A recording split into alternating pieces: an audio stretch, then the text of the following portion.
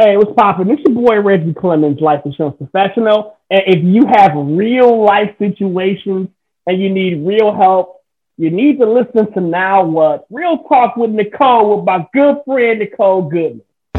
You're listening to Now What? Real Talk with Nicole, sponsored by Art Clemens Insurance.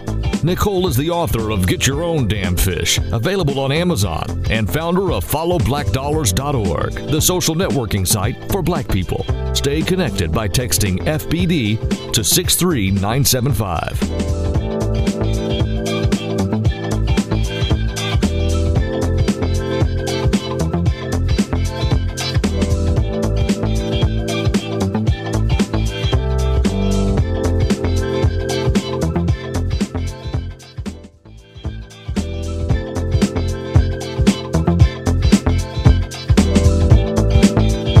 Good afternoon. Welcome back to the show. This is your good friend Nicole.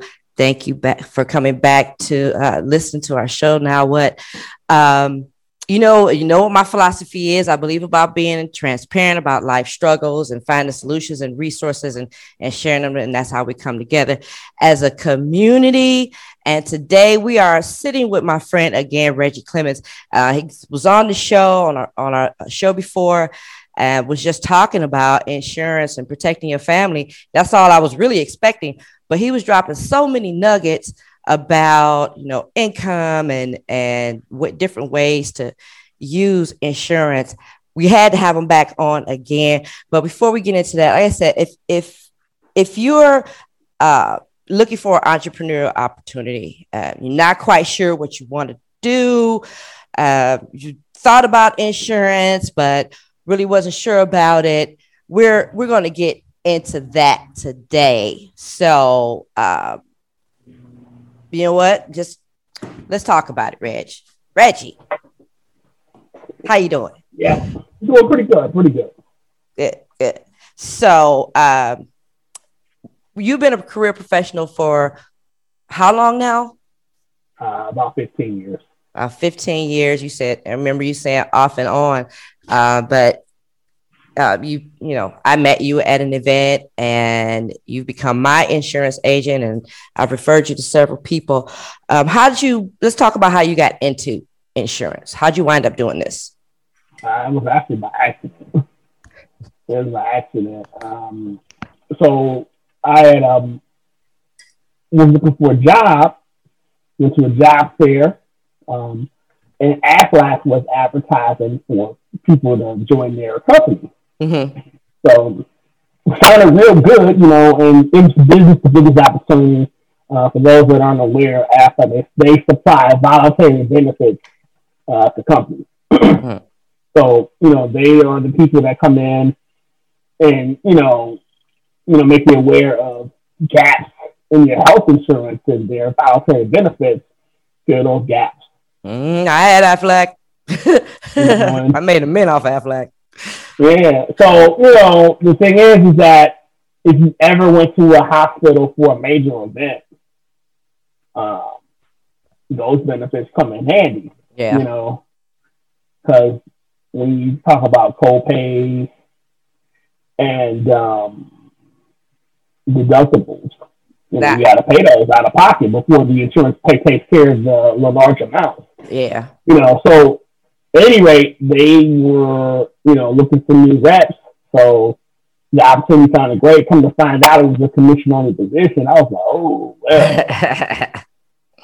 That was a part of the game that I was not aware of, And I did take it. It took me about 3 months or so before I had CE money hit my account. Mm-hmm. But it did start to add up. But that's how I got into the insurance business. Now, the life insurance business in particular, I had spent the last, prior to being in insurance business, the last 2-3 years in customer service. Okay. And I worked my way up from a customer service rep to a supervisor. And, from there, I worked for Hertz Rent-A-Car. Went into their management training program, successfully navigated it. And I was an assistant manager of the store, and I was waiting to get a store. Mm-hmm. Okay. Then I had got a call from another major company for a supervisor position that paid more, a lot more, than what they were going to pay for me to manage the store. So I took it. Okay. But unfortunately, that opportunity didn't work out the way I thought it would. And I was approached by a life insurance company to enter their management training program because at the time I had recently finished my master's in business, and they had an MBA opportunity for you to learn the business for a year, and then you would have a team of agents. So I successfully completed that program, but at the time that I had finished the program, I had unfortunately was going through a divorce, and the opportunity for me to manage was in Chicago, and I declined it because I didn't want to be that far from my kids. My kids were real young at that time. Okay. So it was just completely out of the question. So I figured I could wait to see if something opened up, but nothing ever did. But I did finish that program. But during that program, I did learn about the business. And, the company that I work for, they were old school life insurance companies. So, for people that are in our age bracket and older, that have memories of the insurance man, coming to the house on a monthly basis or the weekly basis to collect the premium. Yep. This company, still did that. Most companies now don't do that anymore. No. Even that particular company does, they have a few people that they do that for, and these are like, older people, but most they try to phase that out. Yeah, but at the time they still did it. So I had and they would call those agents debit agents, and people would collect, will pay their insurance on a weekly basis, sometimes a monthly basis, or what have you. When I started with video, it was on a monthly basis, Okay. So, and I learned the business. I saw the good parts about the business. Making money, helping people. Mm-hmm. The bad parts of the business where, and we'll get into that in a moment. I get into, the pros and the cons. Right. Of, the industry itself, as well as, dealing with people. Well. Yeah. Now, so, I mean, you talked about. So I sort of fell into it. I sort of fell into the business, and I've been in it ever since. Okay, well, it seems like, even though you've had other jobs or careers in and out, you've been able to find some flexibility in being an entrepreneur, and something like life insurance or any type of insurance where it's for sale everywhere, and everywhere there's somebody that needs to buy it. So it sounds like it's been a great fallback for you. It has. It has. And the thing is now, with the way technology is, with Zoom and, you can talk to people over the phone or over social media, camera, anything. It has really, made this industry a great option for people to do, in terms of meeting with prospective customers. You don't have to go. One of the major things that would, obstacles that agents would have is people wouldn't want you to come to their house. Mm-hmm. Or on the flip side, if you're a new agent and you're not comfortable going to other people's homes. Right. Whereas now, you don't have to. COVID, you don't have to. You can just do this and talk to them, talk to the people, conduct business. Mm-hmm. You don't have to now. So that it saves a lot of time. Saves a lot of gas. Now, one thing as an agent, one thing that can like ruin your day and really make people leave a business is the blown appointment. And no matter what it is you're selling, if you was in sales and you would have to meet someone at their home or an office and they just no-show you, and then what people call now ghost. They ghost you. So imagine you driving 45 minutes to an hour to meet someone and they no-show you. Listen, I'll have to imagine, okay, because I will be honest with you. This is just for the listeners, if you never did anything like that. Man, listen. Imagine if you had, one of the hardest things in sales there's a lot of great salespeople that left sales because not because they wasn't good at sales, it's because of not having people to talk to. Yeah. Imagine for a moment you grind and you set appointments and you have a day when you've had 5 appointments set for the whole day and everybody blow you off. They either no-show you or you're 5 minutes away and they call and cancel or reschedule or what have you. Or, you get there and you see blinds and they turn the lights off on you. Yes. Yes. I have literally confirmed an appointment on the way and got there and there was no one.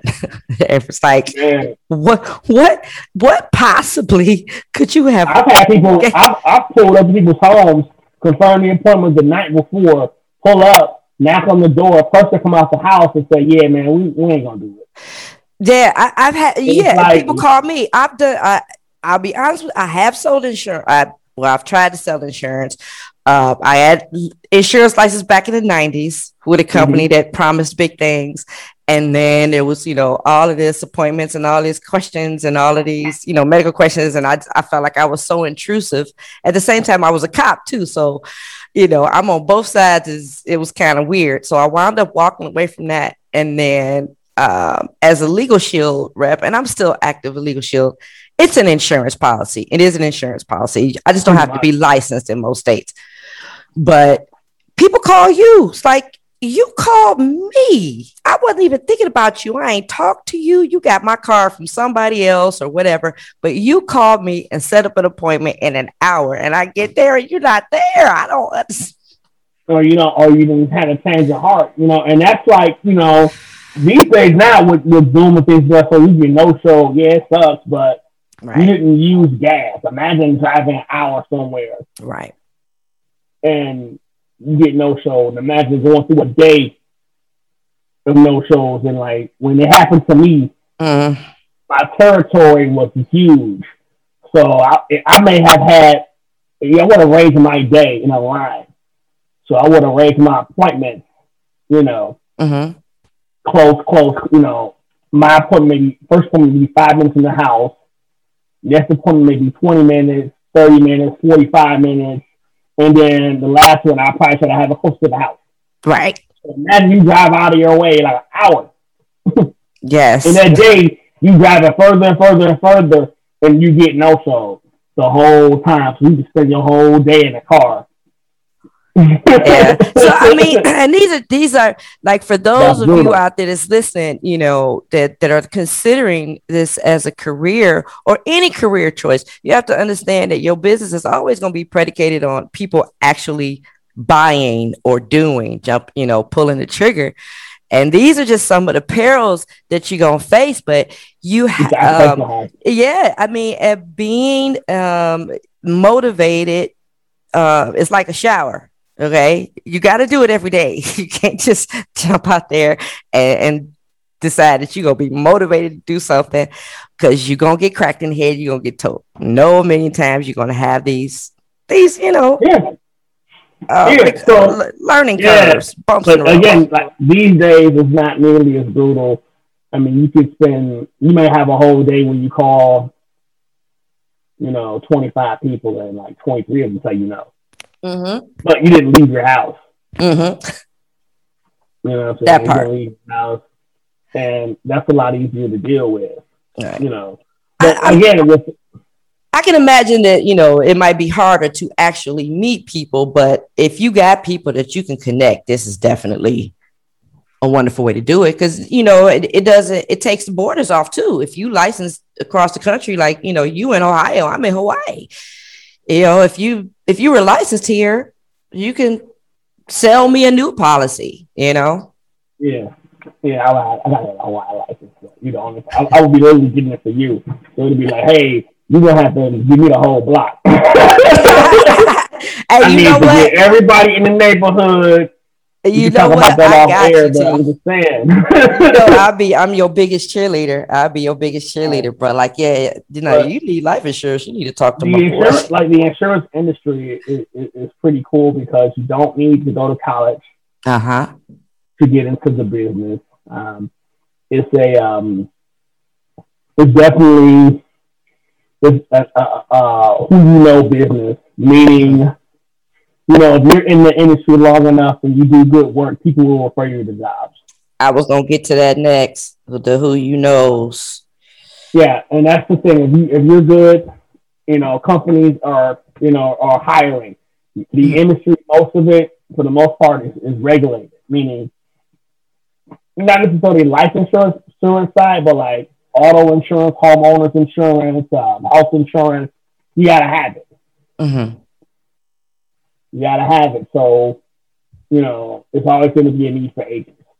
Now, you mentioned that you don't need a college education.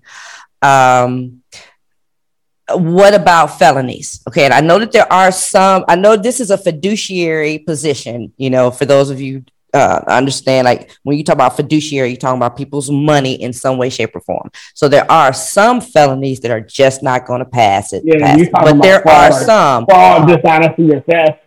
Right. You can't get the industry. Right. They're not going to industry at all. Right. But for those of you who may have a drug case or old domestic or an old assault or whatever, and is considering this, but are, feeling bad about it because you got this felony, that F on your record does not, necessarily. Doesn't necessarily. You can get a license, but being appointed. Right. And then you got a whole different thing. Okay. Yeah, but but the thing of it is don't be discouraged. If you have that felony, don't be discouraged. Ask some questions, go a little bit further, as long as it's not a fraud, a theft, something like that. So, just to be encouraging to those out there who's trying to do something different. Yeah. And the thing is like, and not industry related, but this is why it's so important, particularly for young people, that you have to be careful about the people that you hang around with, because you can catch a felony just riding in the car, riding with the wrong person at the wrong time, and it'll have, lifelong implications. Yeah. You can have it expunged and whatnot, but that's expensive. It may be cost prohibitive, but you can do it. But it's really important that you be aware of who you hang with. Because that can really set you back. Yeah, and even old arrests, stuff like that. Now, there's a difference between expungements and getting your record sealed. Just from my old expertise, where I know someone that had been arrested for a felony but was never convicted, was able to get it, quote unquote, expunged by simply sending a certified letter to the chief of police to investigate that and realize that they weren't, guilty. But, that's all this information for another show. But the thing of it is research it for yourself. If, brothers or sisters out there that's got that F on their record and they're considering this for a career, do some digging. Stop just listening to what they say and find out for yourself. There's a lot of programs, particularly in the state of Ohio, a lot of programs where you can get your record clean. Sweet. So you mentioned relationships building. How important is it to build relationships in the entrepreneurial business? Well, just no matter, in business period, it's important to build and maintain relationships.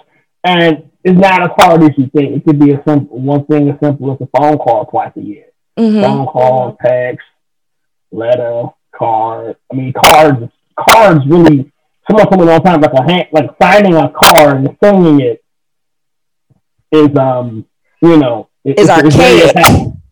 Yes. It's impactful. Yes, it is extremely impactful.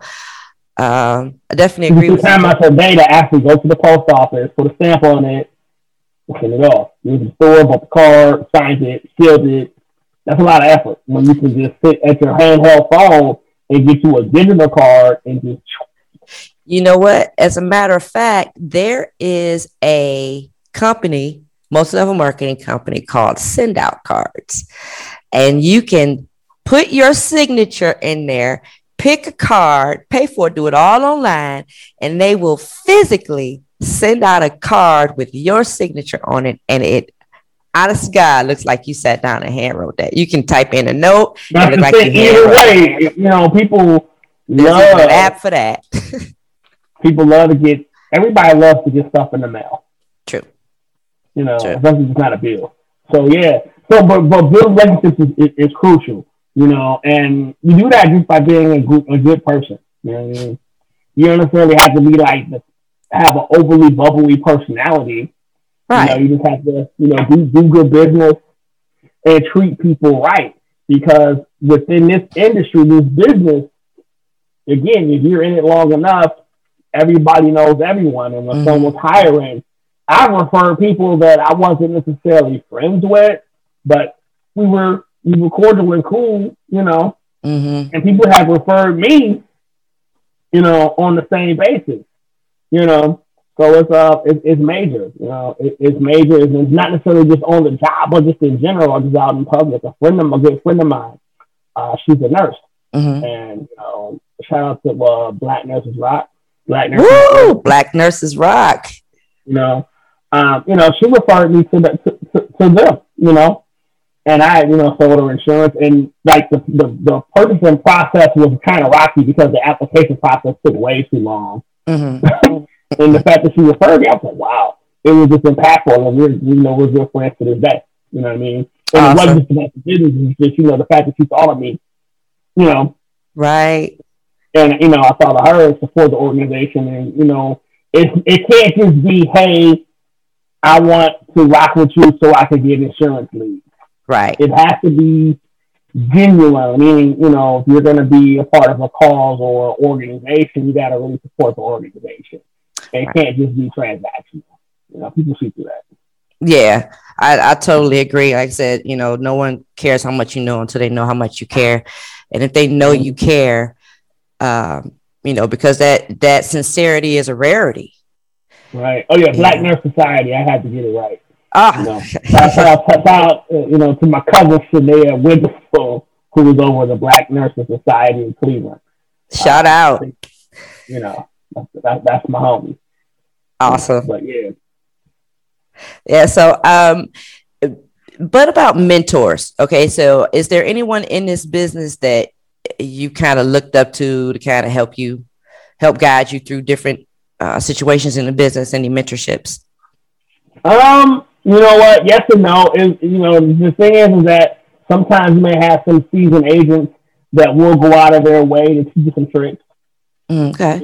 And when I say tricks, not scams, but just shortcuts or what's the word now? Hacks. You know what I'm saying? They'll show you some hacks. And the main thing is that you have to be mentally in a place to accept the advice. Right. To accept the advice. And, and this is a very fast-paced industry. Most of your income is incentive-based. Right. Because most companies give you enough money for you to come to work the next day. Right. I feel you. That is true. And, and these are the good companies. Right. These are the good ones. They give you enough money to, to where you can make the work and to where you can, pay most of your bills. Most of them, you know what I'm saying? So, so it's very fast paced. Everybody's working for their bonuses, the Christmases, right. College tuitions, school tuitions or what have you, or just the better things in life. So if someone takes you under their wing, it's important, Yes. Or to show you a shortcut. And again, it comes down to just, being a quality human being, meaning you can't go into this bit. Like, the thing is that this business, you may start off with a bang, Most people, you got to build up to that. You may have some people to where they start off instantly and have some success and think that's just the way it's always going to be. But it's a roller coaster. It's a roller coaster. You may have a good month, then you may have one great month, and then 3 bad months back to back to back. It's a wave. So you can't be that person that's like so greedy for a sale that you will, cut people out, because it comes back. What I mean by that is if you're like in a call center situation, you may have someone, they may have started working with a customer and that customer calls back and asks for a particular person. You gotta make an effort to get get that customer back to the original person. You can't just say, oh, well, they're not here. Oh, I got you. Because the thing is, it comes back. Mm-hmm. It comes back to you. So, you know, and by me, you know, doing Square business, you know. That comes back too. Now, yeah, people look out for you. So it's like, even if I did take a sale, they say, well, he did ask. Okay, cool, understood. You know. Or, you know what, let me go ahead and get it back to you. Or just in general, when you do good business, people going to remember that. You know, and you may not be the top salesperson in the organization, but you'll last a lot longer in that organization. But you got consistency and you getting referral business. Yeah. People that's real talk. You, and let's say, for example, if you suck as a sales agent, but if you're a good person, you'll last. You'll be with that company for about a year or two. Over you being a good agent, you're a great salesperson, but you do side business. Because you do side business, you know, again, the insurance industry is regulated. So it's like, if you do something wrong and that company's looking at a 5-figure fine or firing you, listen, listen, I had when I was active in Legal Shield back when it was prepaid legal, and I had a guy that was a really good guy. He was, when he found out about the business model, he was on fire. Within the first 30 days, he had sold almost 30 memberships. Like, he was calling me constantly for memberships. Yeah. He was on fire.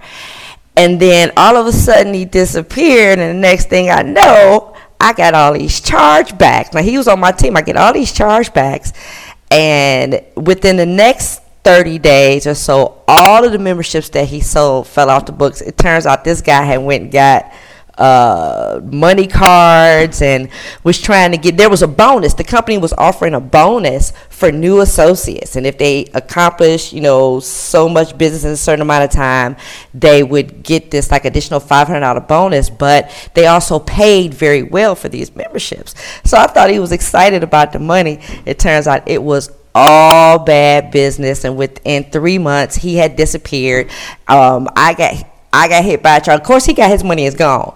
But I got hit with chargebacks. My upper echelon got hit with chargebacks. It went all the way up the line.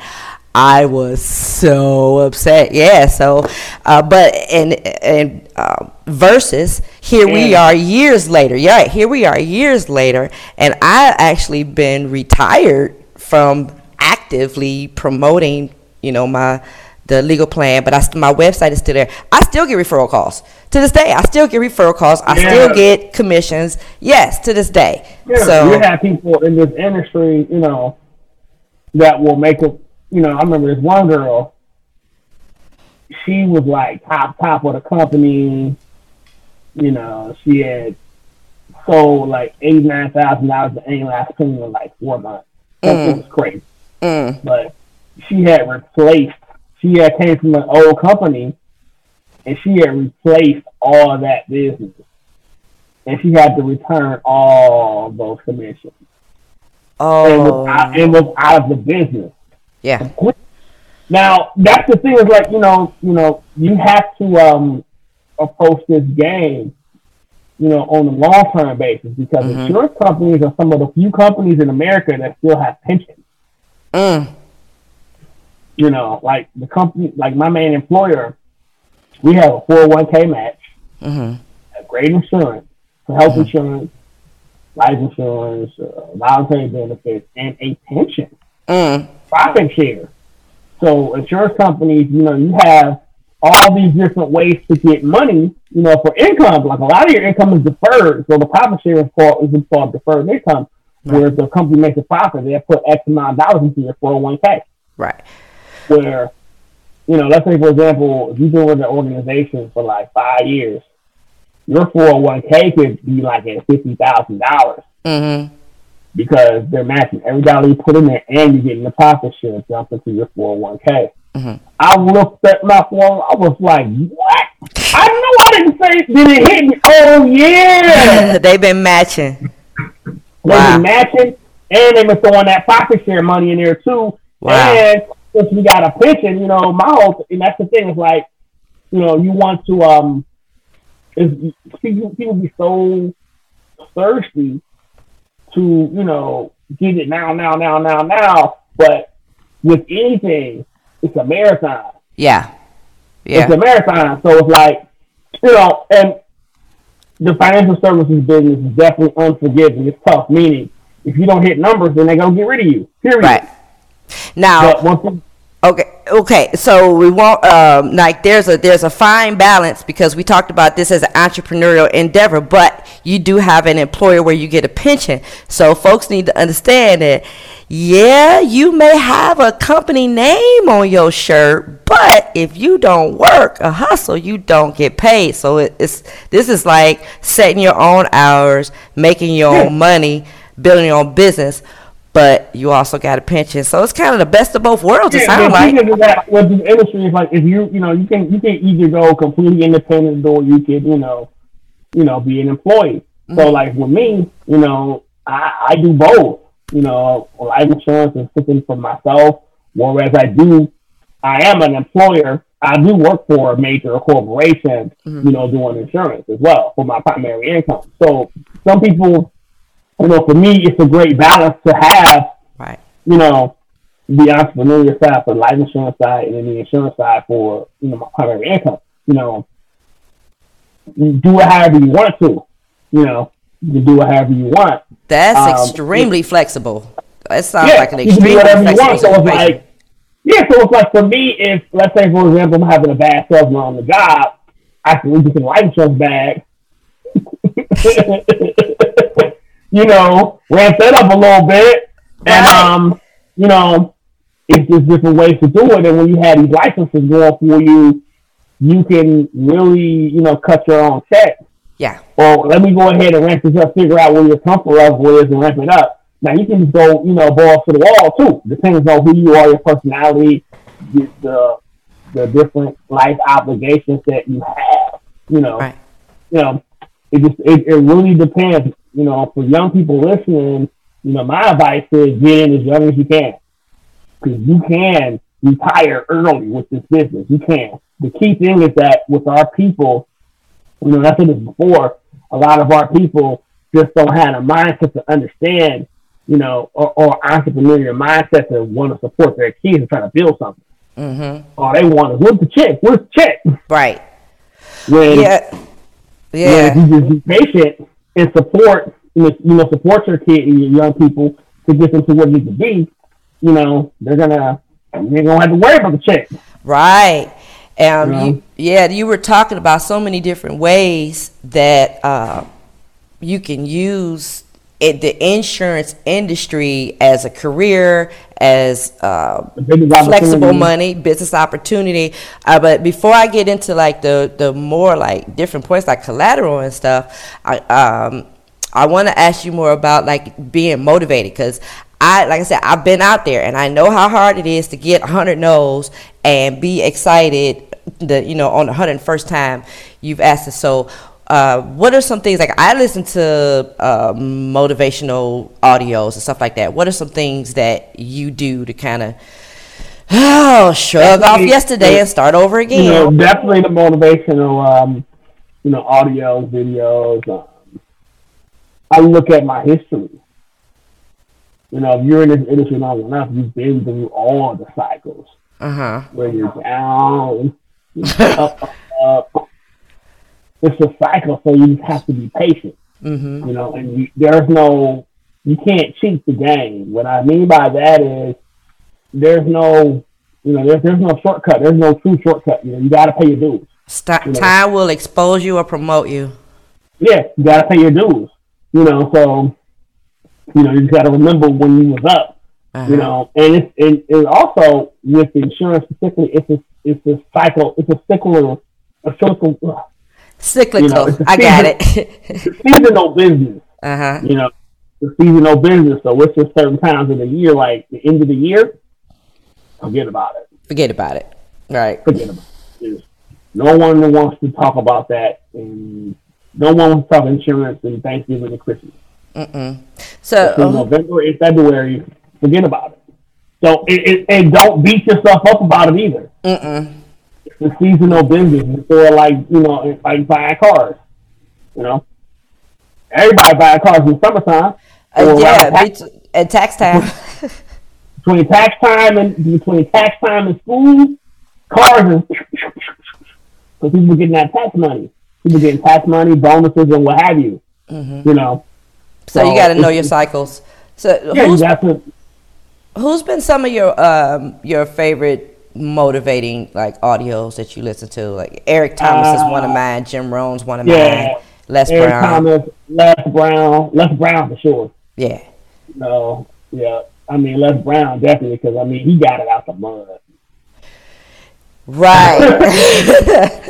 Got it out the mud. Right. You know, every time it's too, but like Les, yeah, I mean, his story is remarkable. I mean, the fact that when I was listening at the film, he's talking about he bought his mom the house, but lost the house and had to go back.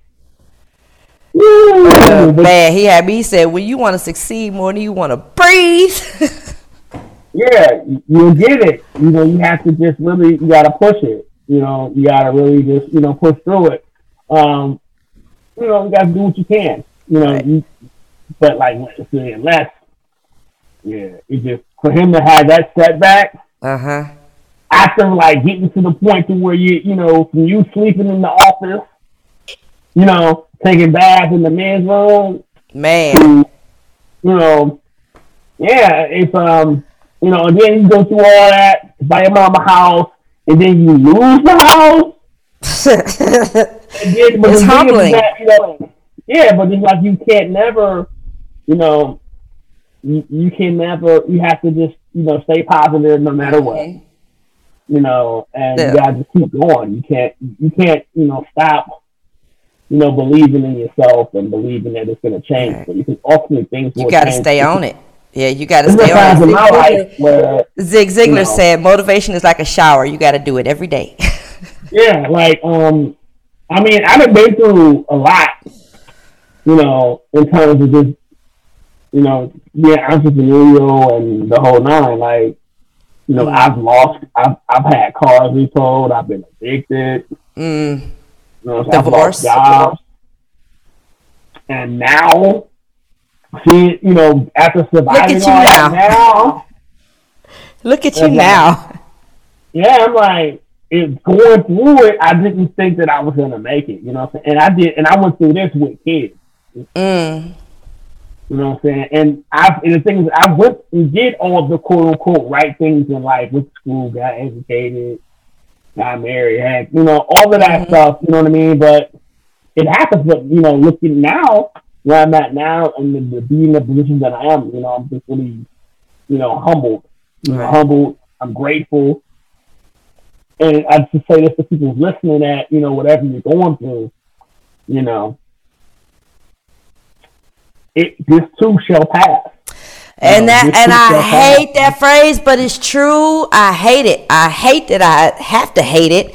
Because it is true that if you stick it out, too shall pass, you know. And the thing is that you can't let your highs get too high and your lows get too low. I mean, and it's so cliche. Yeah, it is. It's such a cliche thing, but it's like, and I'm saying that because when you're high, you gotta, you know, put some back, put some of that money back. Man, if I had all my stupid money. If I had all my this ain't go last money, if I had all that it's coming so easy money, I probably wouldn't be doing a podcast right now. Yeah, but you know, you go through it, and like with any business, you know, particularly in the insurance business, I mean, because the money, you know, you may have a $10,000 month. You know, I've had a couple of $10,000 month. I have some $6,000, $7,000 months. You know. And I don't consider myself to be like the insurance players, you know. There's people that are really getting money in this industry. But, you know, you had a month, you know, put some of it back. You know, don't think you know, you may have $1,000 month. That part. And you need know? Some of them thousands from last month to make up for this month. So you gotta, make up for it next month. Yeah, but you know, in the insurance industry is one of the few industries where it has a built-in entrepreneurial component. Even if you have a lot of your income is bonus, it's incentive based. Right. You You know, Right. so even if you clock in, clock out, it's like your own mini business. And it's the residual income. You building the residual income. Like a lot, I know with Legal Shield, you're vested from day one because it's not licensed. But I know in like any different life insurance, auto insurance industry. Yeah, I get residual tax. Like sometimes Yep. a bit of dollars or Stuff you did 5 years ago, membership I sold 10 years ago, and I wouldn't, I wasn't out there grinding like that, but so I couldn't sustain myself off of my little residual income. But man, them few $100s here and there, a couple $1,000s coming there, it come in handy. Yeah. I mean, That's an avenue of passive income. Like the Wednesday before payday, it's like, and then I had a check hit for $300. I was like, Hey, I was like, baby, you about to eat? I know. When I first started the Follow Black Dollars program, and I was trying to get everything off the ground, and I wanted to do these brochures, and I was on my retirement income. All of a sudden, I got a deposit for over $500 from my residual income, and I was like, I forgot all about this. I got my brochures and everything, got my website, got a few things set up with that. Yeah, so it's like one of the industries where you're going to get residual income. Mm-hmm. Even it slow or steady wins the race. And the longer that you're, like, people call me for life insurance that I haven't talked to. You still do it? Yeah, well, I got to put money for you. Right. Or I need something. And that's those relationships. That's keeping those relationships and keeping your phone number. Man, I had a guy that a business connection that I made some years ago, and over the course of a year, he had 3 different phone numbers. And I'm like, dude, how are you in business? You keep changing your phone. You need to get a Google phone or something. Yeah, I've had this number for 20 years. I've had people call me. Keep your phone number. No keep matter your what, phone number. Keep your number. I think in my adult life, I've had 2 numbers. Yep. 2. Yep. I've had this number for over 20 years. And the one I got now. And I still get people calling me, from my old business. There's probably 30,000 pieces of material out there with my name and phone number as far as my businesses are concerned. And I'll still get people call me like, is this Nicole? Wow, I'm so glad you got this number. I just ran across your card. You still doing that legal thing? Yep, I sure am. Here's my link. You got that? Yes, I do. Yes, I do. That's called free money. Yeah.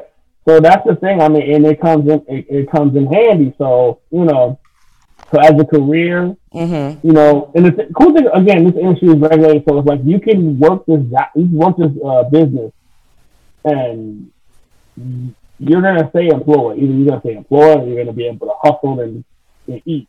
Yeah. Because you're gonna be able to hustle and eat. Like a friend of mine, never forget my boy Gerald. He was working in. I was saying before, like it's a unforgiving business. You got to hit your numbers, and a lot of times to hit your numbers, you may have some more of the women. And he had said to me, he said, "You know what? I got license. So no matter what they do to me here, I got a license, so I'll be able to get me a job. I'm gonna get me a job. I got a license, and that's what it is. You don't want to jeopardize your ability to operate in any business for a sale. Because you're not going to get every sale. You're not. Right. And that bad sale it could come back and bite you. Really, it really can. I had a friend of mine. She was my best friend's grandmother, and she had one of those insurance men. They come by the house. This was recent. This was in the last 10 years, and she took out a policy on one of her sons, and she was in her late 70s, so he was in his 50s. And a few months later, he died of a serious illness, but the insurance agent had put that he didn't have any illnesses. So when she filed her death claim, they simply returned her several months' premiums that she had been paying into it, and he did not get it. Her son did not get that death benefit. She had to, come up with the money. So she canceled her other policies with this guy and went somewhere else. But oddly enough, the dude lived down the hall from me in my apartment many miles away. And I confronted him about that. Like, you sold my grandma a bogus plan. Like, that's horrible. Just to get the commission. That's the thing. And I just say, hey, look, on them plans of serious business, I'm not going to, I'm going to ask you the questions. And if you say this and the third, I'm going to give you the plan. Look, this is what you can get. Right. What you can get. Right. I've turned down money with Legal Shield too. I mean, and they were like $19, $20 a month policies, but it still paid really, really good commissions. But just these, certain situations, I was like, no. You have to get your policy from somebody else. I'm not selling your policy. Yeah, because I'm like, I'm like, you know what? We'll talk to somebody else because I value my business right over that little bit of money. Right. Now, okay, so more on the business of people, in any business, you're going to put in more time in the beginning than it's going to pay out. But if you use that time wisely and you do good business, then eventually you will be in a position where you are spending less time and making more money. So, you got to be persistent.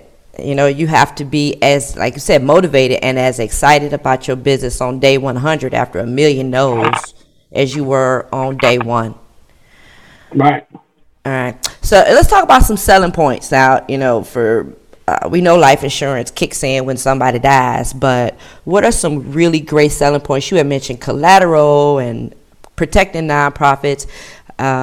Because of those of us who really want to help somebody and thinking about this for an opportunity, that'd be great to know. So, again, if you're in business with somebody, let's say me, we do a business together and we make the business grow and one of us passes away, a lot of times the family members of a business partner will want to say, well, his share is this or her share is that. The life policy will pay off the family member. You can just run the business as is.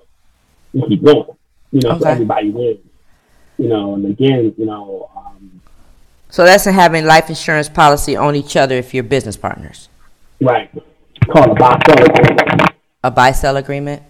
Mm-hmm. It's called a buy-sell agreement. So you definitely want to have.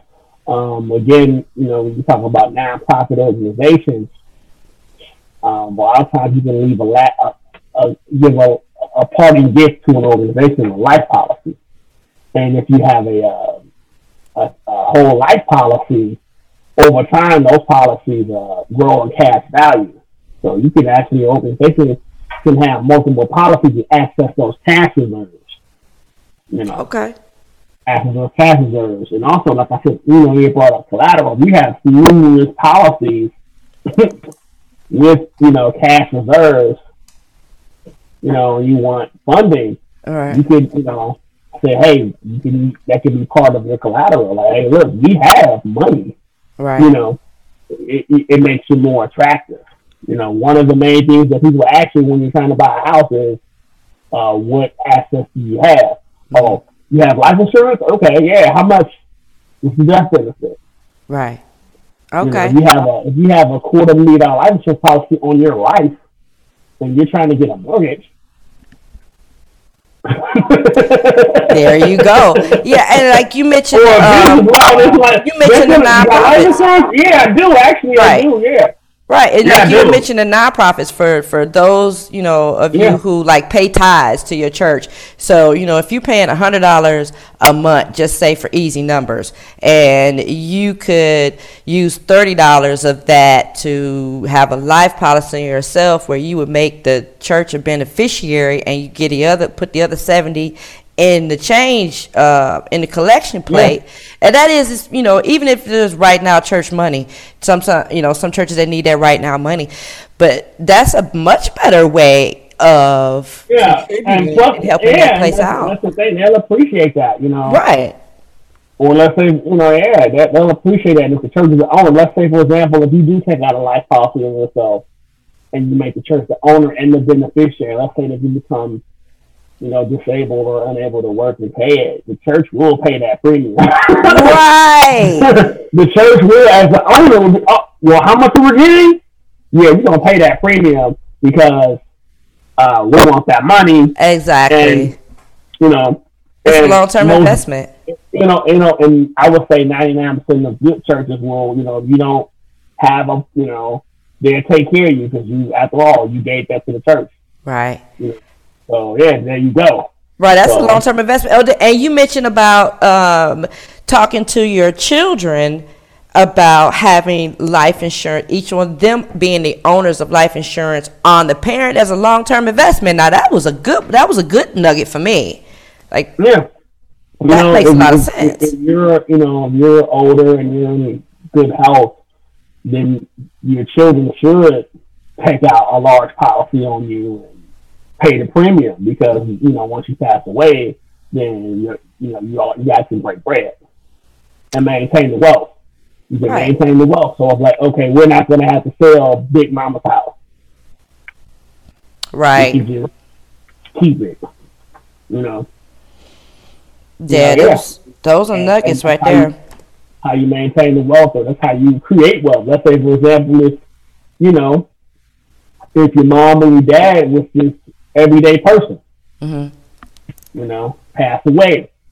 When you pass away, you barely pay your final expenses, and then everybody in the family is in a better position. Right. In a better position in life to where it's like, okay, what are we going to do now? Right. And see, these are fabulous selling points, and people, who are building their business, if you really care about people, you're wondering, well, how do I meet people? How do I share this? How do I market this? Well, you having casual conversations with people every day about real life situations. Why not be able to offer them a real solution, or a real good idea to be able to help and protect their family? And that's the thing. Yeah. All right. You mentioned tax breaks too. Yeah, and I do believe that a lot of those premiums, I think that the premiums are deductible. I'm not 100% sure. I have to double check. I think that if it's for a business, if it's a buy-sell agreement, those premiums are tax deductible. It sounds like it ought to be.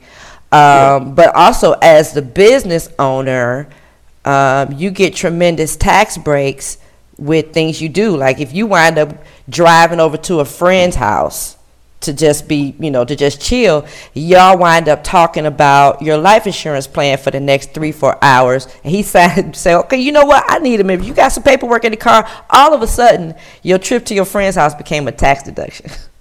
Yeah, and not only that, the cool thing about a death benefit is those death benefits are not taxable.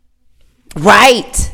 That is, yes, life insurance benefits is tax-free income. That's tax-free cheese right there. Tax-free cheese. So that is a tax-free long-term investment, when you come to think about it, because like if you invest in mutual funds or any of that, 401ks, whatever it is, when you draw, even IRAs, when you draw that money down, it is now taxable income. If I invested it back in 1989 and I drew it down here in 2021, it is now taxable income in the year 2021 when I may be in a higher tax bracket or whatever.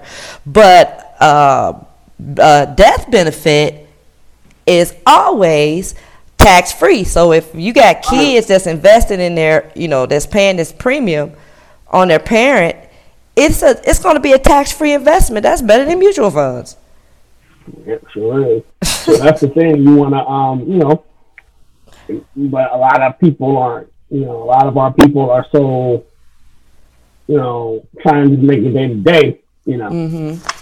But it's not just necessarily your people, because things are so expensive, particularly in college. And a lot of kids are going to college now and being there forever. I mean, I'm still paying college loans because it's just so, America has made everything a commodity.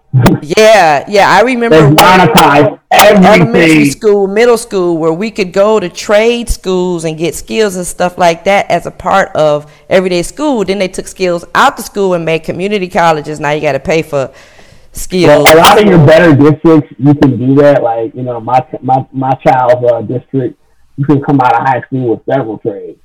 Now they're doing, they put it back. Remember, they took it out of the schools for a long time. Trades or certificate, you can become a nurse, coder, a lot of things.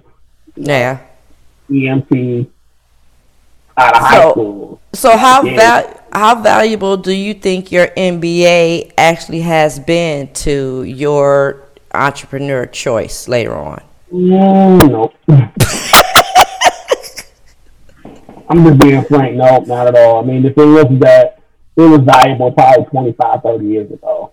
It'd be like, the MBA is something like, I would say that if you're already in management for your organization, the MBA will put you over the top.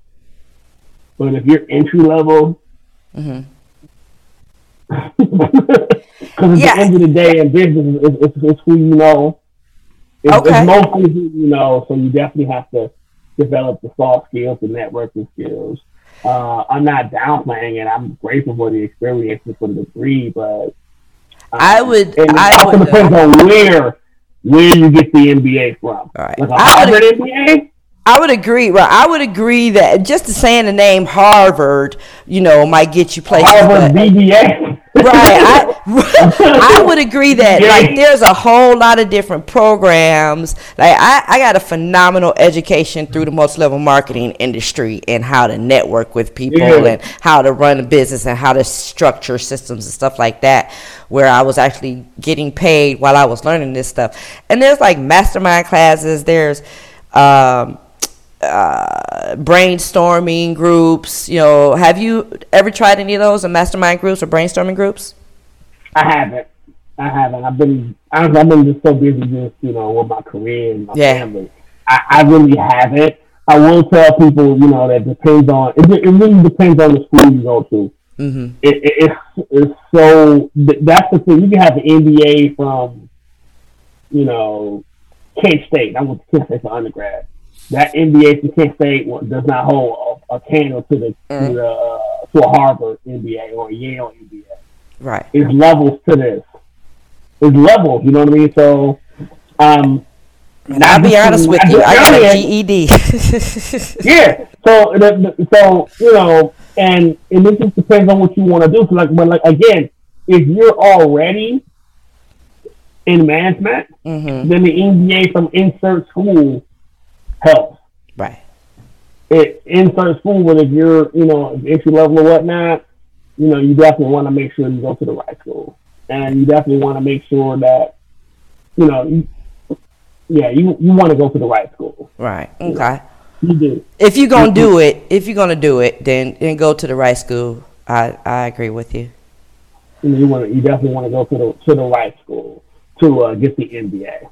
Well, really the bachelor's. I mean, if you're gonna go to college, period, you definitely want to go to college for, something that you are passionate about, right? And that you can take care of yourself with. A lot of times, the thing is that a lot of our youth, we come from such crazy places where college is like an escape. Wow. Meaning, it's like, I gotta get out of this neighborhood, or I'm going to die. Right. Or I'm going to get caught up in the streets. And so you go to college, you don't know what you want to do. You just know you don't want to be. That's how I wound up being a cop. I never wanted to be. I didn't know what I wanted to do. It's a class, it's a test, it's a course. Let me sign up and see if that'll work. To be useful, and the thing is that on a macro level, so many of us, our kids, don't know what they want to do. They just know they want to be out. Wherever they're living and growing up, they don't want to hear the crazy people, yelling and screaming and fighting. They don't want to get bullied or harassed, catching the bus to and from school or walking home from work or what have you, so they go to college. It's an escape. Because college or the military is a better option in their neighborhood. Right. And that's unfortunate. Sad but true. That's something that we have to fix, and that's where I fit. I didn't know what I wanted to do in school. I just knew that I didn't want to go to prison or get killed. And college and the military was there, and I was this close to going to the military. I had met with a recruiter on a Monday. Okay, I was supposed to link with that recruiter I had filled out some paperwork that he had came to the house Wednesday. Filled out the paperwork. I was supposed to go to Cleveland on Saturday to take my pledge or what have you. The next day, my acceptance letter from Kent State came. And I was like, I'm going to Kent. Fuck y'all. I know that's right. Talk about being saved by the bell. The thing is, I knew that I did not want to be in the street. Period. So a lot of our kids go to school, to college, simply to get away from the street. And that's how you end up going to, and the thing is that a lot of us wasn't prepared to go to college or groomed for college. Our parents didn't go, so they didn't know, they didn't have no idea on how to prepare us, to attack college. Right. So I tell my daughter, I'm like, you have to have the discipline to go to college. You don't have discipline to go to school now. I'm not going to pay for you to go to college. Because you're going to, honestly, because the thing is with college is that you got to go through the right programs and degree programs for it to make sense, number one. Number two, you got to have great grades in college on the undergrad level, or companies will not hire you. Oh, you're mediocre. When I got this person coming out of school, they were dean's list the whole time. And it's president the whole time. So, yeah, we're going to go ahead and, people with the great grades get the cushy internships. And internships turn into a job. So your whole senior year, you're actually working at your job, part-time or full-time. If you have the great grades, and you got the average grades, then you're going to be doing something. You're going to have a degree in insert program, busting tables. Or you're going to have a general studies degree, and you're being an SCNA. Nothing, not knocking SCNAs at all, because I was an SCNA through college. I was too. Did that too.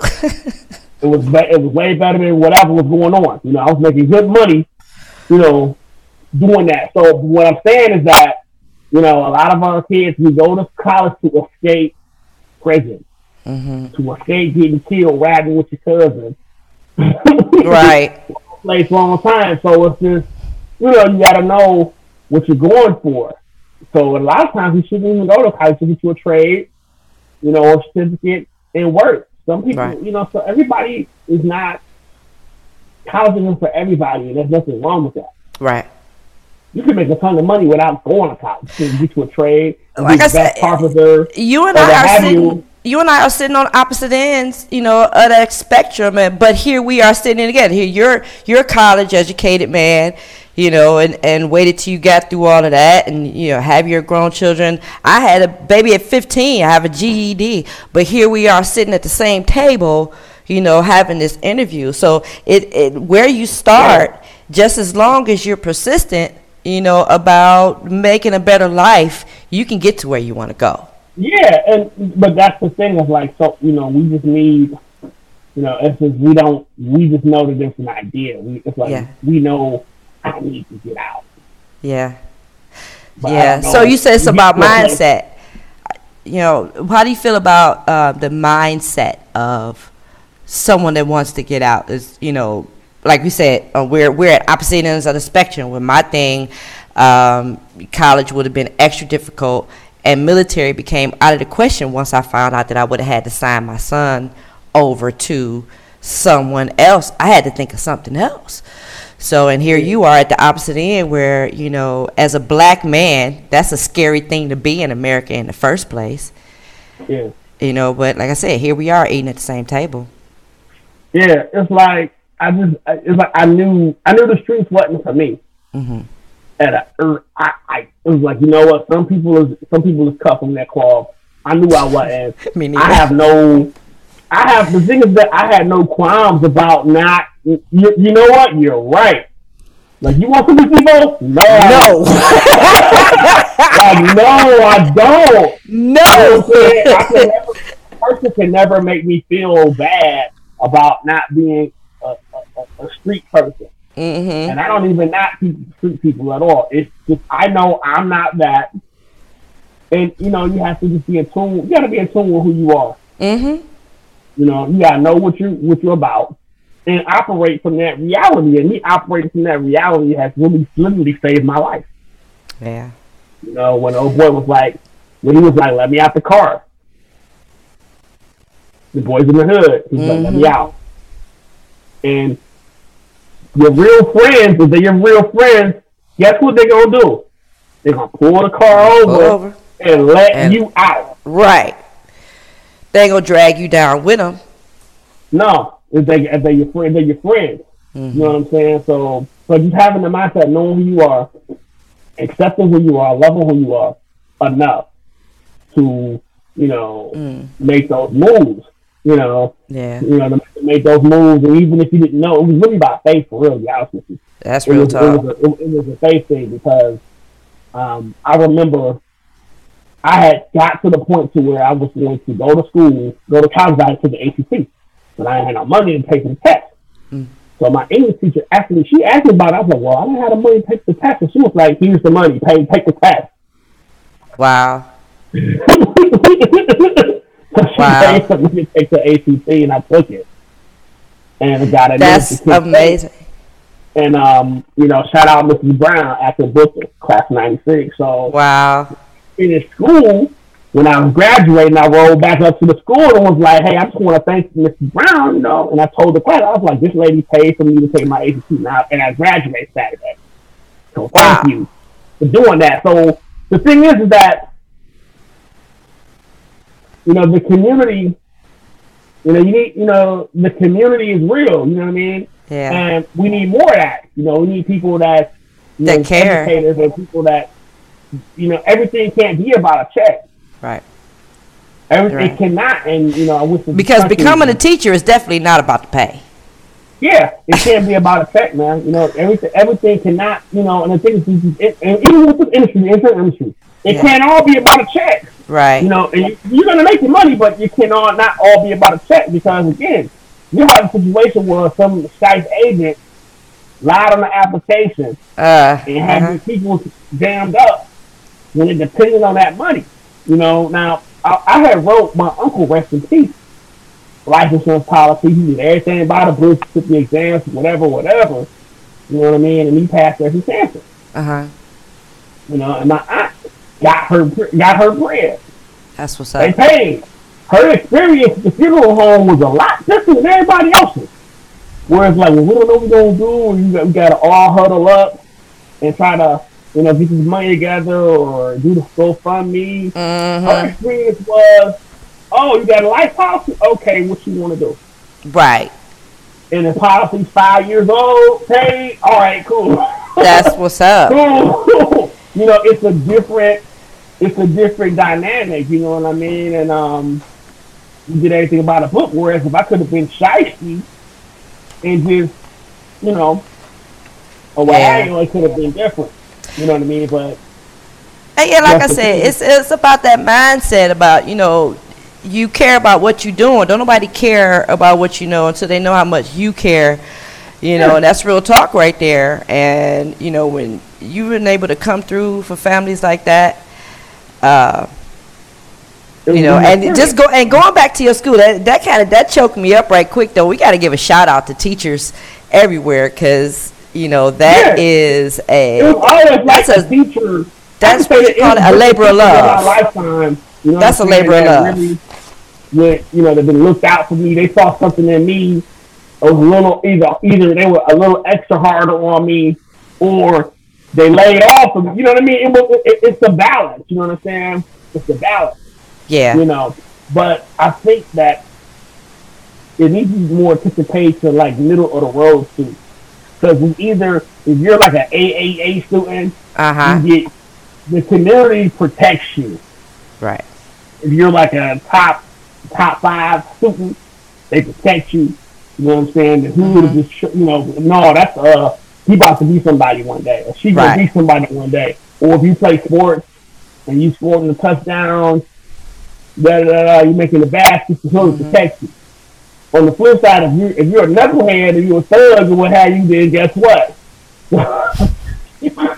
Not so much. Protection, or you get you get the attention, all the attention and the extra help because you're being uber negative. Right. You know what I'm saying? Oh, well, you're again, it's mindset. So why you always in my office? Whereas you got all these kids in the middle. Yeah, see, I liked the attention, in school or whatever, but I didn't want to be the bad kid. I wanted to be the good kid that get to go to the office because I get to run errands for the teacher. Right. I was teaching that. But you got that's why I wouldn't get beat up because because I was light skinned, high yellow girl in the black neighborhoods. I wouldn't get beat up, so I had to be teaching for that. I got to do something to keep them off me, man. Survival, but it's like you got these little kids, that end up like committing suicide or get addicted to drugs or fall into all type of stuff because they're overlooked. Yeah. They get overlooked because it's like, well, you could be top 5 or whatever, but you're shy. Mm-hmm. Or you're depressed. You know what I'm saying? Or you got things going on at home and you don't want to talk to nobody. That what goes on in my house stays in my house, kills futures is what it does. Yeah. So, Reggie, you like I said, you've been in the insurance agent for over 15 years. You're doing phenomenal now. We done touched on so many different topics, and you and I are good friends. We could chop it up forever. But so I want to make sure that everybody remembers, if you need to reach out to Reggie Clemens. I didn't shout out your info at the beginning of the show. Bad host. Bad llama. R Clemens 216@gmail.com. That's Clemens like lemons with 1 M. R Clemens 216@gmail.com. And you can give him a call at 216-925-6577. 216-925-6577 if you are considering this for a career. We had talked about mentors and such, and I'm sure that you wouldn't have a problem being that mentor and answering those questions and just, being that bridge from the unknown over into recognition. That's the best part. So days, like you said, good days, bad months. Do you have like a favorite song that you like to put on to pump you up sometimes when it's just one of them days, but you got to work? You know what? I would say that when Nipsey Hussle dropped his album, Victory Lap, that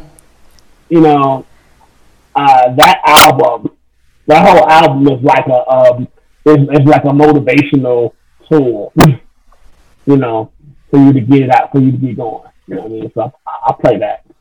Okay. Yeah, I had my audios for when I used to work out, and Britney Spears' Work Bitch. So keep me up. Yeah, you want a hot body? You want a Bugatti? You want a Maserati? You better work, bitch. Right. Right. Yeah, so the Victory Lap, it's just, that's what I listen to. Awesome. So, listen, we're like I said, we could chop it up forever and a day. Reggie Clemens at Reggie Clemens 216@gmail is available to answer your questions, to help you get your business knowledge cap on, give you some great tips about things that you could use insurance for, and ways that you can help sell these and market these to your friends and family. So are there any things that like maybe you're not real good at that you're still working on, so folks can know you are human? You know what? Believe it or not, I make a living on the phone. I believe it. I need to do better, like appointment setting. But like making outgoing calls. Yeah. I don't. You know what it is? I think what it is that going to college and stuff. It doesn't make sense. I don't like talking to people who have no interest in what I'm talking about. Right. So it just like, and you work for like in this one thing in the industry, like a downside, you may work for organizations or agencies that will give you terrible sales leads, meaning the people that you're calling have no interest whatsoever in what you're talking about. But you have lead companies that sell recycled junk leads with bad numbers. And one of the biggest things that could really discourage you is if you get a batch of bad leads. Someone that's been called on like a trillion times by a trillion different agents. So for me, that's frustrating. But the preferred leads cost anywhere from $30 to $60 each. Mm-hmm. So a lot of people don't have the resources to buy a block of those really, really good leads. So you have to navigate through the junk. Right. And navigating through the junk is it's a challenge. So that's where you have to have the mental strength, fortitude. Yeah, you can get through that. So that's something that I personally struggle with. Yeah, that phone looks like a 500-pound gorilla when it's time to make those sales calls. That's the thing. So I am human, and that's like one thing that I really that I struggle with to this day. So it's like, but I will tell you that you have to go through those experiences, and when you start starting out, you may get a job with one of those companies where that's all they're going to give you. But that's all they're going to give you, but you have to thug it out because I've got some of my best sales from one of those penny leads, a 2-cent lead. Right. 2-cent lead can bring you 2 bands. Man. So for the uninitiated, a band, $1,000. So right. I'm just saying. So, but that's like something that I struggle with talking to people who have no interest in what I'm talking to. Because it goes against it's not logical. It's a waste of time. Mm-hmm. It's like why am I even here? Because it's like in my mind I'm a professional, and this is so unprofessional because it's like I don't want to have somebody talking to me about something I have no interest in. So and they trying not to be rude and hang up on you. I'm just like, man, I don't want no widgets, man. I have no desire to even purchase no remote, and you're up here giving, you're on the phone, you're giving your heart out. All right. You are like giving your best pitch ever, and you've been wasting it on someone who was like, you know what, man, I was just trying to get a bonus score on this Facebook game I was playing. Oh my God. Or don't have a job, or just absolutely all that field ain't got nothing to do with nothing. Yeah, so it's just sometimes picking up that phone and navigating through the junk. That's just it's just. But again, you gotta pay. For you getting into this industry, initially you gotta pay your dues. Now, back in the day, they would give agencies would give you a phone book and be like, pick up that phone. Right. You call people out the phone book. So. Well, you know what, and that leads me to question. This question too. Let's say you move somewhere new, you ain't know nobody like I did. How would you start how would you start meeting people? How would you build your network? I would different things that I'm interested in. Mm-hmm. I will seek out those places or organizations. Work with them, or like, let's say for example, we're a nonprofit. I will seek out those places and to see if I can get a platform to speak. Okay. Sponsor a couple of events. So offer your help. Yeah. And say, oh yeah, by the way, so what do you do? Well, I'm Reginald Clemens. I sell insurance. Oh, well, what kind? Oh yeah, I need that. Awesome. Yeah, I had one of my mentors told me, find someone that's doing what you want to do and see how you can be of help to that person. Right. Next thing you know, you wind up being their number one go-to person they call when they need help in your area. Before you know it, you're a protege. Be useful. You got to be useful. You know what I mean? And you can't. Right. Like, again, going back to Les Brown was talking about a guy that lost his job. Mm-hmm. He got to the point of applying for jobs, and he said, let me just volunteer. I cannot stay at home. Do nothing. And so dude volunteered, and before you know it, they offered him a job. Wow. Because he volunteered, you know what? Because he was like a mid to high level exec who lost his job. And the thing is that, see, we're at the age right now where it's cheaper to hire someone with your expertise that's younger. Because they'll take less money. Mm-hmm. Because we know our worth. We know our worth and we're going to stand on it. And that's real talk. But it's like, I can get more years out of this young person that's 29 and thirsty for a job. 40, than hire this 44-year-old or this 50-year-old. I'll take a little less production from this 29-year-old. I'll take repeating on how to do it 16 times before you get it.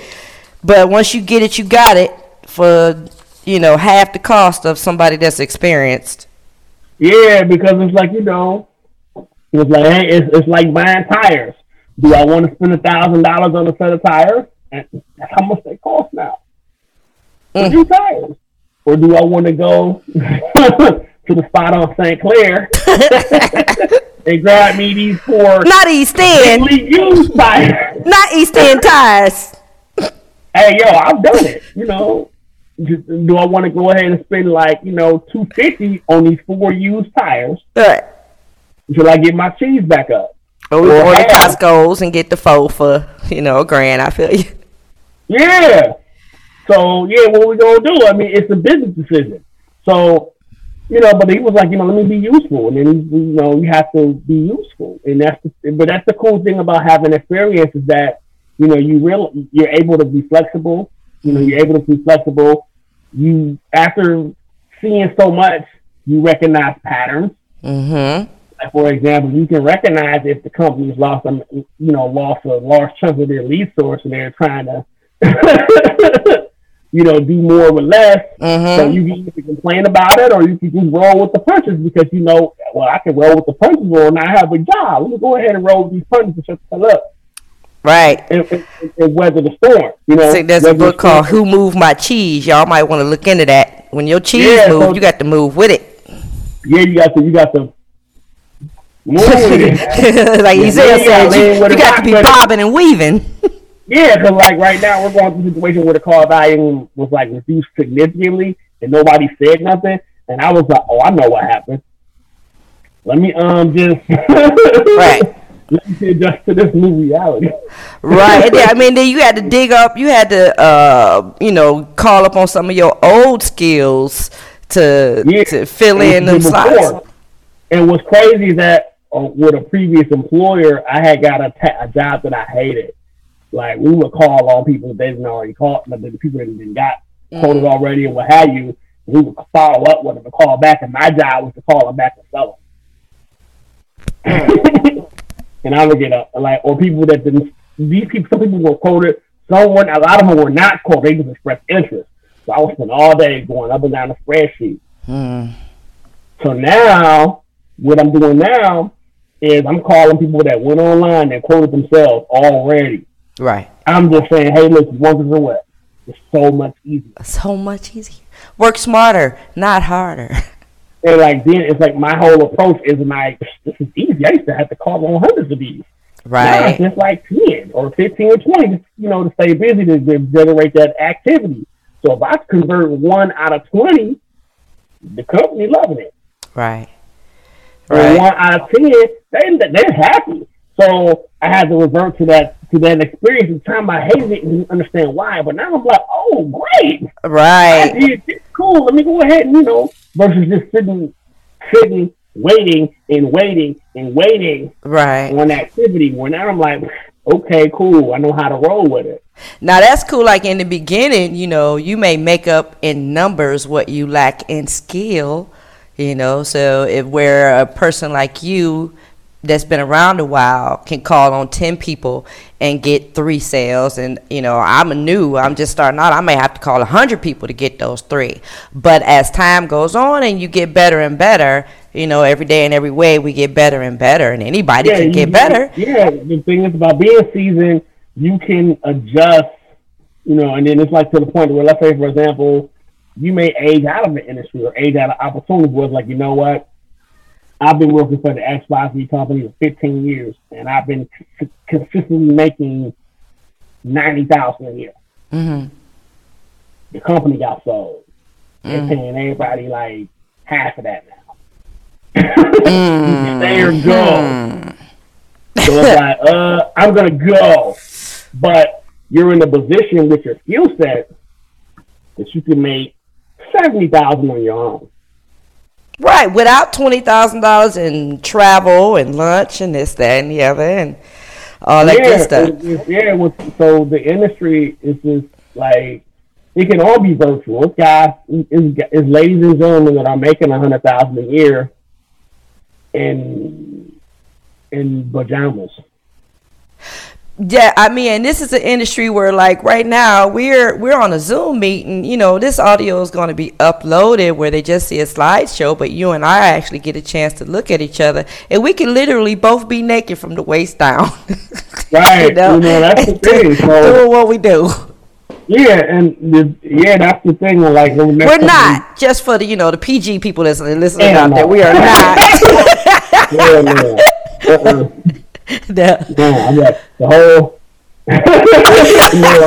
Yes, and it's crazy. Even though I work from home and I'm in my dining room right now, I get up, I brush my teeth, take a shower, I get dressed, I put my shoes, put my makeup on, put my glass, and my hair is done, and I walk into and sit down at my desk like I'm in my office.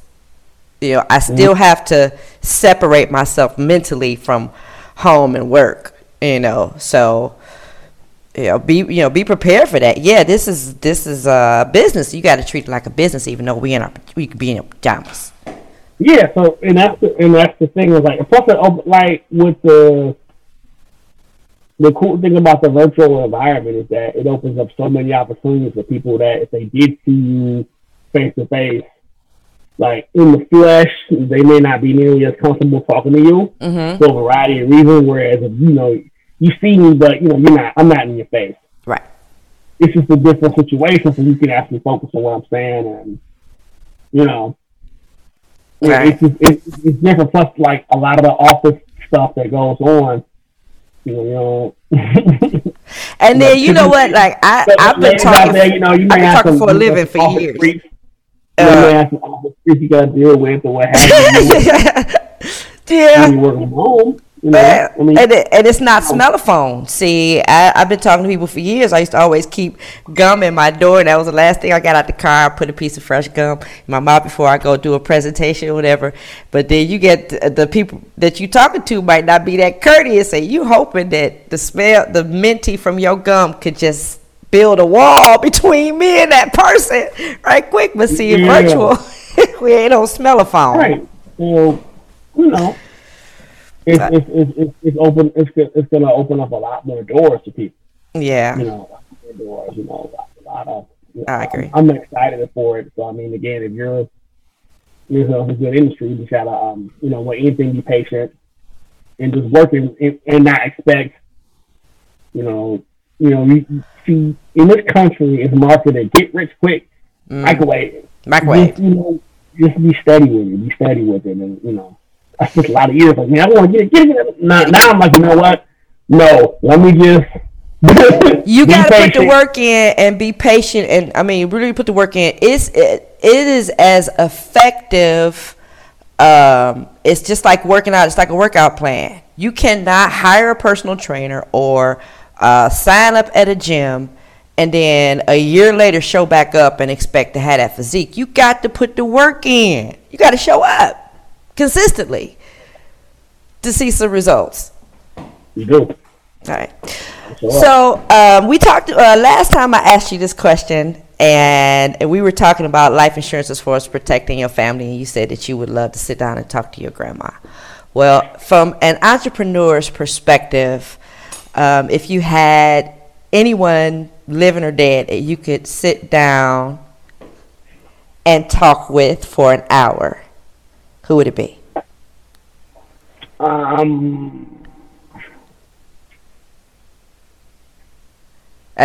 You've been spinning the camera around. You got the goat on your shirt. So you got Muhammad Ali standing over Sonny Liston. You got the goat on your shirt right now. Living or dead?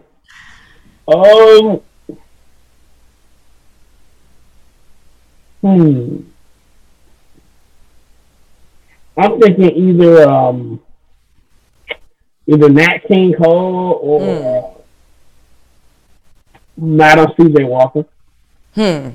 Madam C.J. Walker. And why? Please, man, I gotta ask why. From Nat King Cole to Madam C.J. Walker. Madam C.J. Walker because, she created, a very large business, successful business. And Nat King Cole because he was wildly successful and he had got, amazing heights in Jim Crow America. And just to get his view on, just ask him, what things that he would have done differently, because once he had actually shook hands with that white lady, they just didn't go with it. So it's really see, it's amazing. How he was able to get to that point. To get to that point took a lot. You know what I mean? So, and unfortunately, a lot of those rules, it's certain stuff like that. You can do that now, but a lot of those rules are still the same. You know what I'm saying? Oh yeah. I mean, the systemic racism. With Madam C.J. Walker, she was able to become a millionaire marketing exclusively to an all-black audience. That part, that's real talk. She was not marketing to white people. She built a sales force. She built a sales force of black people selling her product. You know what I mean? In Jim Crow America, like door knocking in the whole nine. You know what I'm saying?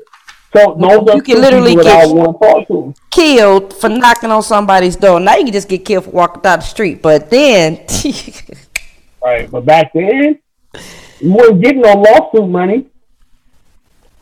They tell you what eat a sandwich never did. I'm gonna have to do something special on Madam C.J. Walker just because you brought that up.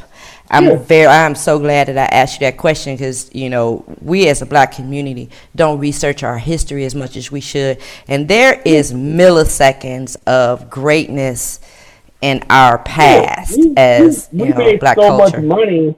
We created a lot of wealth amongst ourselves. Right.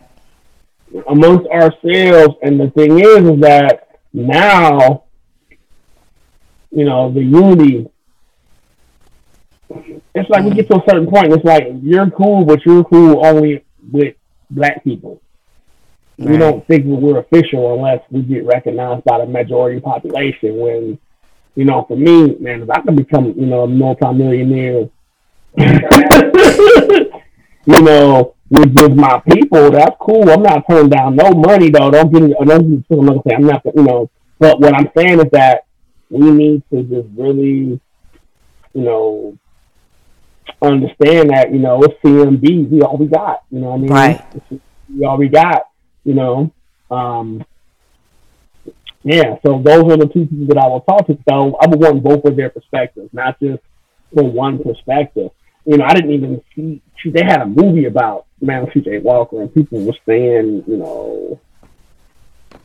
stuff about her and her spouses and what have you. But it's like I'm just in a place where, one thing that I love about you, and David, God bless the dead. You know what I mean? Is that y'all was just so crazy in love with each other. You know what I'm saying? And I appreciate he was that. like, you said many times that he was just a god among men to you.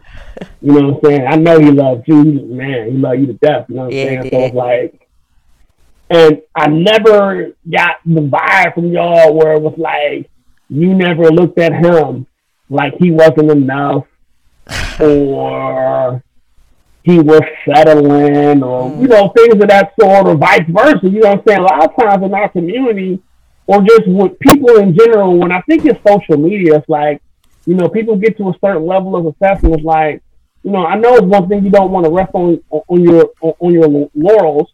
You don't want to sit back and say, hey, I'm good, I ain't got nothing else, but it's like, it's never enough. Right. With some people, it's like, it's never enough. Like, yeah, you made X amount, but you could do in life. One of the things that I never understood is, why women try to use their love to keep their man down and under their thumb when, like David, now we used our love to keep each other strong.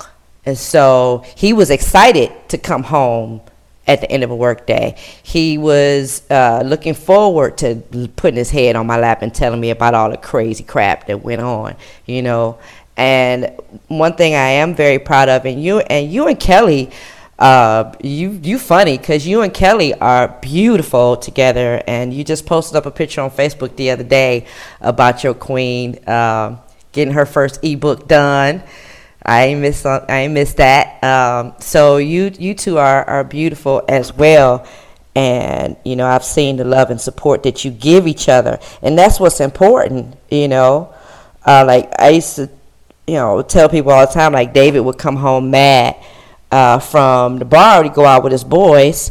And he just want to go see the game and have a few drinks with his boys. And then they want to go see some chicks. And he like, chicks, you know, of course, they bitches. What? You see my wife? I'm going home to my wife. Babe, you ain't gonna believe this. Blah, blah, blah. And they want to go meet some broads, and I got my lovely wife at home.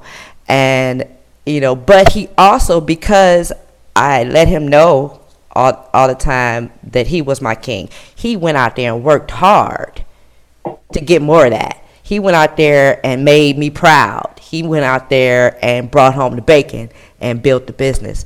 And the same with you and Kelly. And we need to do more of that, lifting each other up instead of, well, if that nigga don't come out, if he don't. Yeah, it's like it's just a wave of, you know, you not this and or it's like I'm like, you know, the fact that we're not valued, you know what I mean, or you have these arbitrary metrics when you know when you can lose a job. You can get disabled. You know, or like, well, my man got to make 100,000 a year with that man lose a job. Then what? Then what? Is he still not a high level man because he lost his job, or let's say he gets in the car accident and can't work? He not high value no more. You know, or your woman, you know what I mean? She have a baby, gain weight. All of a sudden, then then she lose the weight. She not that woman no more. Some of that. Yeah, like I think I told the story. I tell the story all the time, you know. But I remember, like, when I was like working for the one company where I would have to collect the premium. These older white couple, you know, the husband was disabled. And he was waiting on his benefit to kick in, right? Yeah, man, it's like 40 years. And you know, if anybody that's like has to wait to get their Social Security to kick in, it can take 2 years. So between that time, you're waiting for your money to come in. They may give you some, you know, you may get short-term disability, then you get the long-term disability, then you get your money. When you get your money, you first get your money, you get a lump sum of money. They pay you for them 2 years, so they should have paid you up front. But that short-term disability, the long-term disability is not what you should have been getting. And during that time, that lady was a waitress at a local restaurant in a small town. All right? They weren't making that much money. Right. You know, but she treated that man like a king. You know, these are regular, ordinary, everyday white people. This ain't, you know, for real. You would have never thought that that man was able not making no money. And she didn't look at his back. She didn't tie his value to his money. She tied his value to him being a faithful husband and help raising them kids. They had adult children, the whole nine. You know, they've been together forever. But too many times in our community, our value is tied to the bread we bring in. You know, like Chris Rock said, you know, hey, you ain't contributing.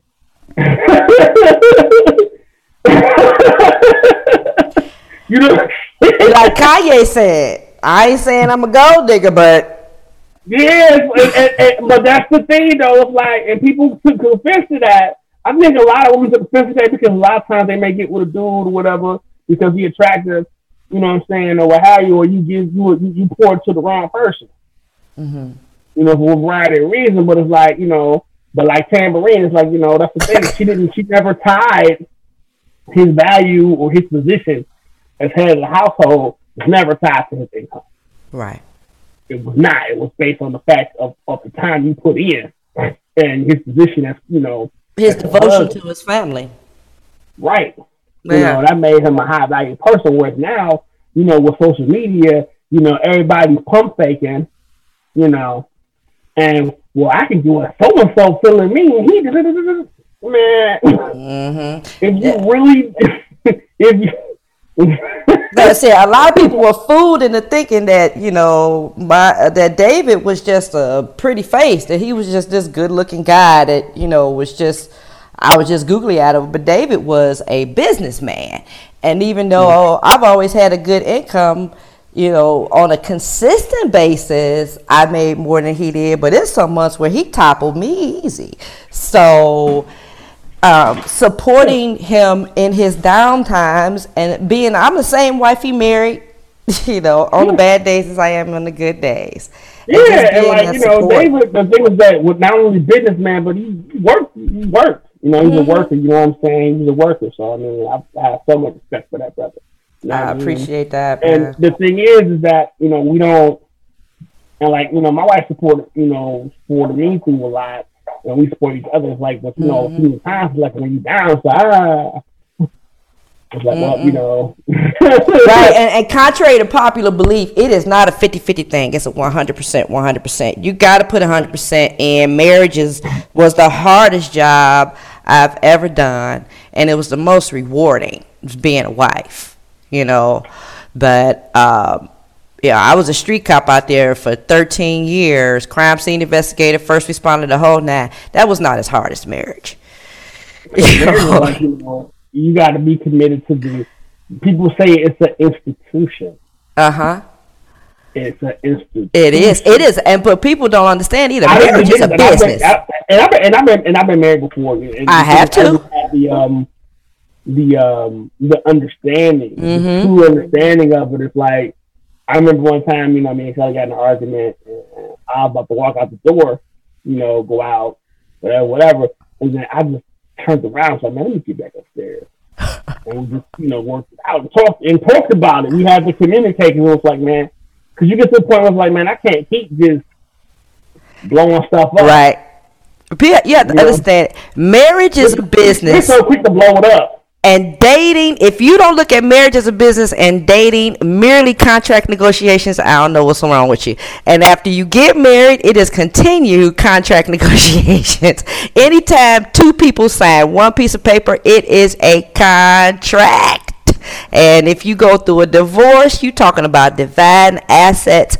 But that contract, man, that is forever. So it's best to keep it. Yeah. Like I said, it's all the dating stuff is just contract negotiations. Marriage is a business. Yeah, that's the thing. And it's like you look back and it's like, man, you know, or people don't appreciate, you know, a lot of times it's like, you know, with a man, you look at your woman or whatever, she may gain weight over time, you're like, man, I need me a new model. Or a woman to be like, man, he was doing a thing a couple years ago, but or he could be doing, or y'all doing good, but she looking at so-and-so's man. And what he making, but you're not looking at where you two started. You know what I'm saying? You'll be a situation where a couple may start in a 1-bedroom apartment, and you got to a bungalow, and you hating it, you putting pressure on this man because y'all got a bungalow because your friend, you know, got a bigger house. But when you got that bungalow, when you got the bungalow, who's that? Bobby Womack? Was Bobby Womack saying that song? You always talk about what your girlfriend got and what she ain't got, and you want me to go out and get it for you. You're constantly looking for the next upgrade. Constantly, when it's like, y'all started in a 1-room efficiency, and now you got a whole house with a backyard. Why you mad?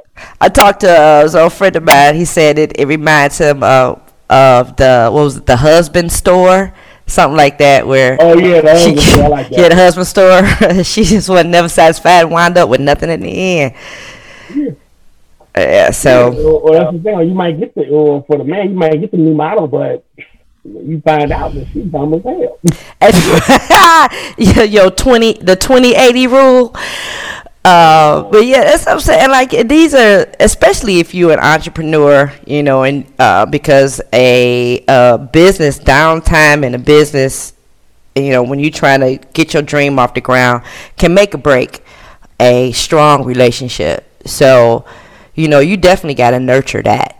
And if you decide that you're going to go off into a business from a job, or you want to pursue something, you got a significant other. This is something that you need to sit down with and come to an understanding about, because you're going to have those dips and you're going to need that support. Yep. Jim Rohn said, support nurture your inner circle, support that. Because there's no greater virtue than love, us loving each other and loving on one another. And love, your muse. Mm-hmm. Things you can, you can accomplish great heights or fall. Yeah. One of my mentors said, if a man all day long can feel his wife's arms around his body, he's invincible. Who can touch him? He's a powerful man. And that's true. When David kissed me goodbye the last time I saw him, he walked out of that house on top of the world. And the last thing he said to me was, I love you. There was nothing unsaid. He knew how proud of him I was.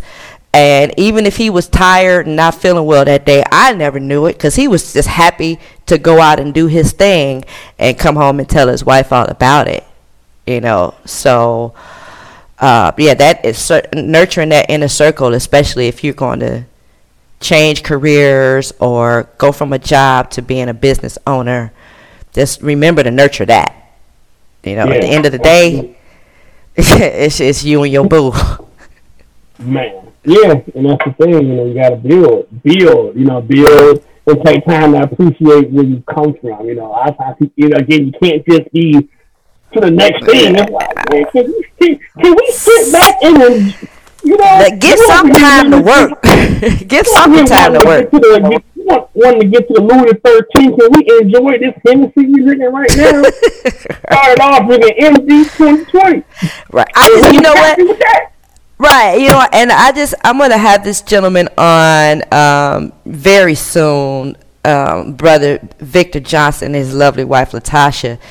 He is a credit professional and real estate investor, and talks about all of the ups and downs. Him and his wife have been married for quite a while, about filing bankruptcy and getting their credit repaired, and for a time when his credit wouldn't make it and she had to sustain the family. So, and now they doing their thing side by side. So, and I'm going to have them, to be having them on the show very soon.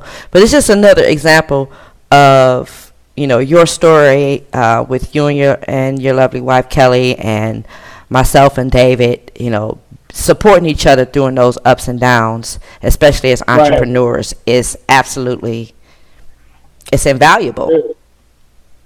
Man, it really is. Really is. And again, with the industry, the financial service industry, even if you are employed, it has an entrepreneurial component to it. So, you gotta be with somebody to understand that. A lot of times, people don't understand that. Right. They're happy when when it's popping, it's like, oh, when it's down, it's like, what happened? Hey, look, that's the game. That's the game. As I said, just like, with Legal Shield, that was the game. It's a good company with an entrepreneurial opportunity, but you got to be as motivated on day 100 after a million no's as you are on day one, if you believe in that dream. And it comes down to your why. Why are you doing what you're doing? Is it just to make money? Is it to support your family? Is it because you love, doing what you're doing? Is it because you believe everybody needs what it is that you're selling? So it comes down to you and what you're willing to push through. Absolutely. Right. So, Reggie, go ahead. Did you have something you want to wrap real quick? No, I don't. It is, like I said, it's all about this entrepreneurial endeavor. Like, these are all the ups and downs that you're going to go through as a business owner, whether you're single, whether you're with a family. It's, like I said, this is real talk. We real people. These are real experiences, and we're going to, direct you to real resources. Again, rclemens216@gmail.com, and give me your phone number. I done turned the page, Reggie. What's your phone number? 216-925-6577. Please leave a message. Absolutely. And of course, you will be able to find his link on the Follow Black Dollars website. That's followblackdollars.org website. One last question, Reggie. If you could do anything else, I know you said astronaut last time. If you could do anything else, if there was any other occupation you think it would be fun to try out, what would it be?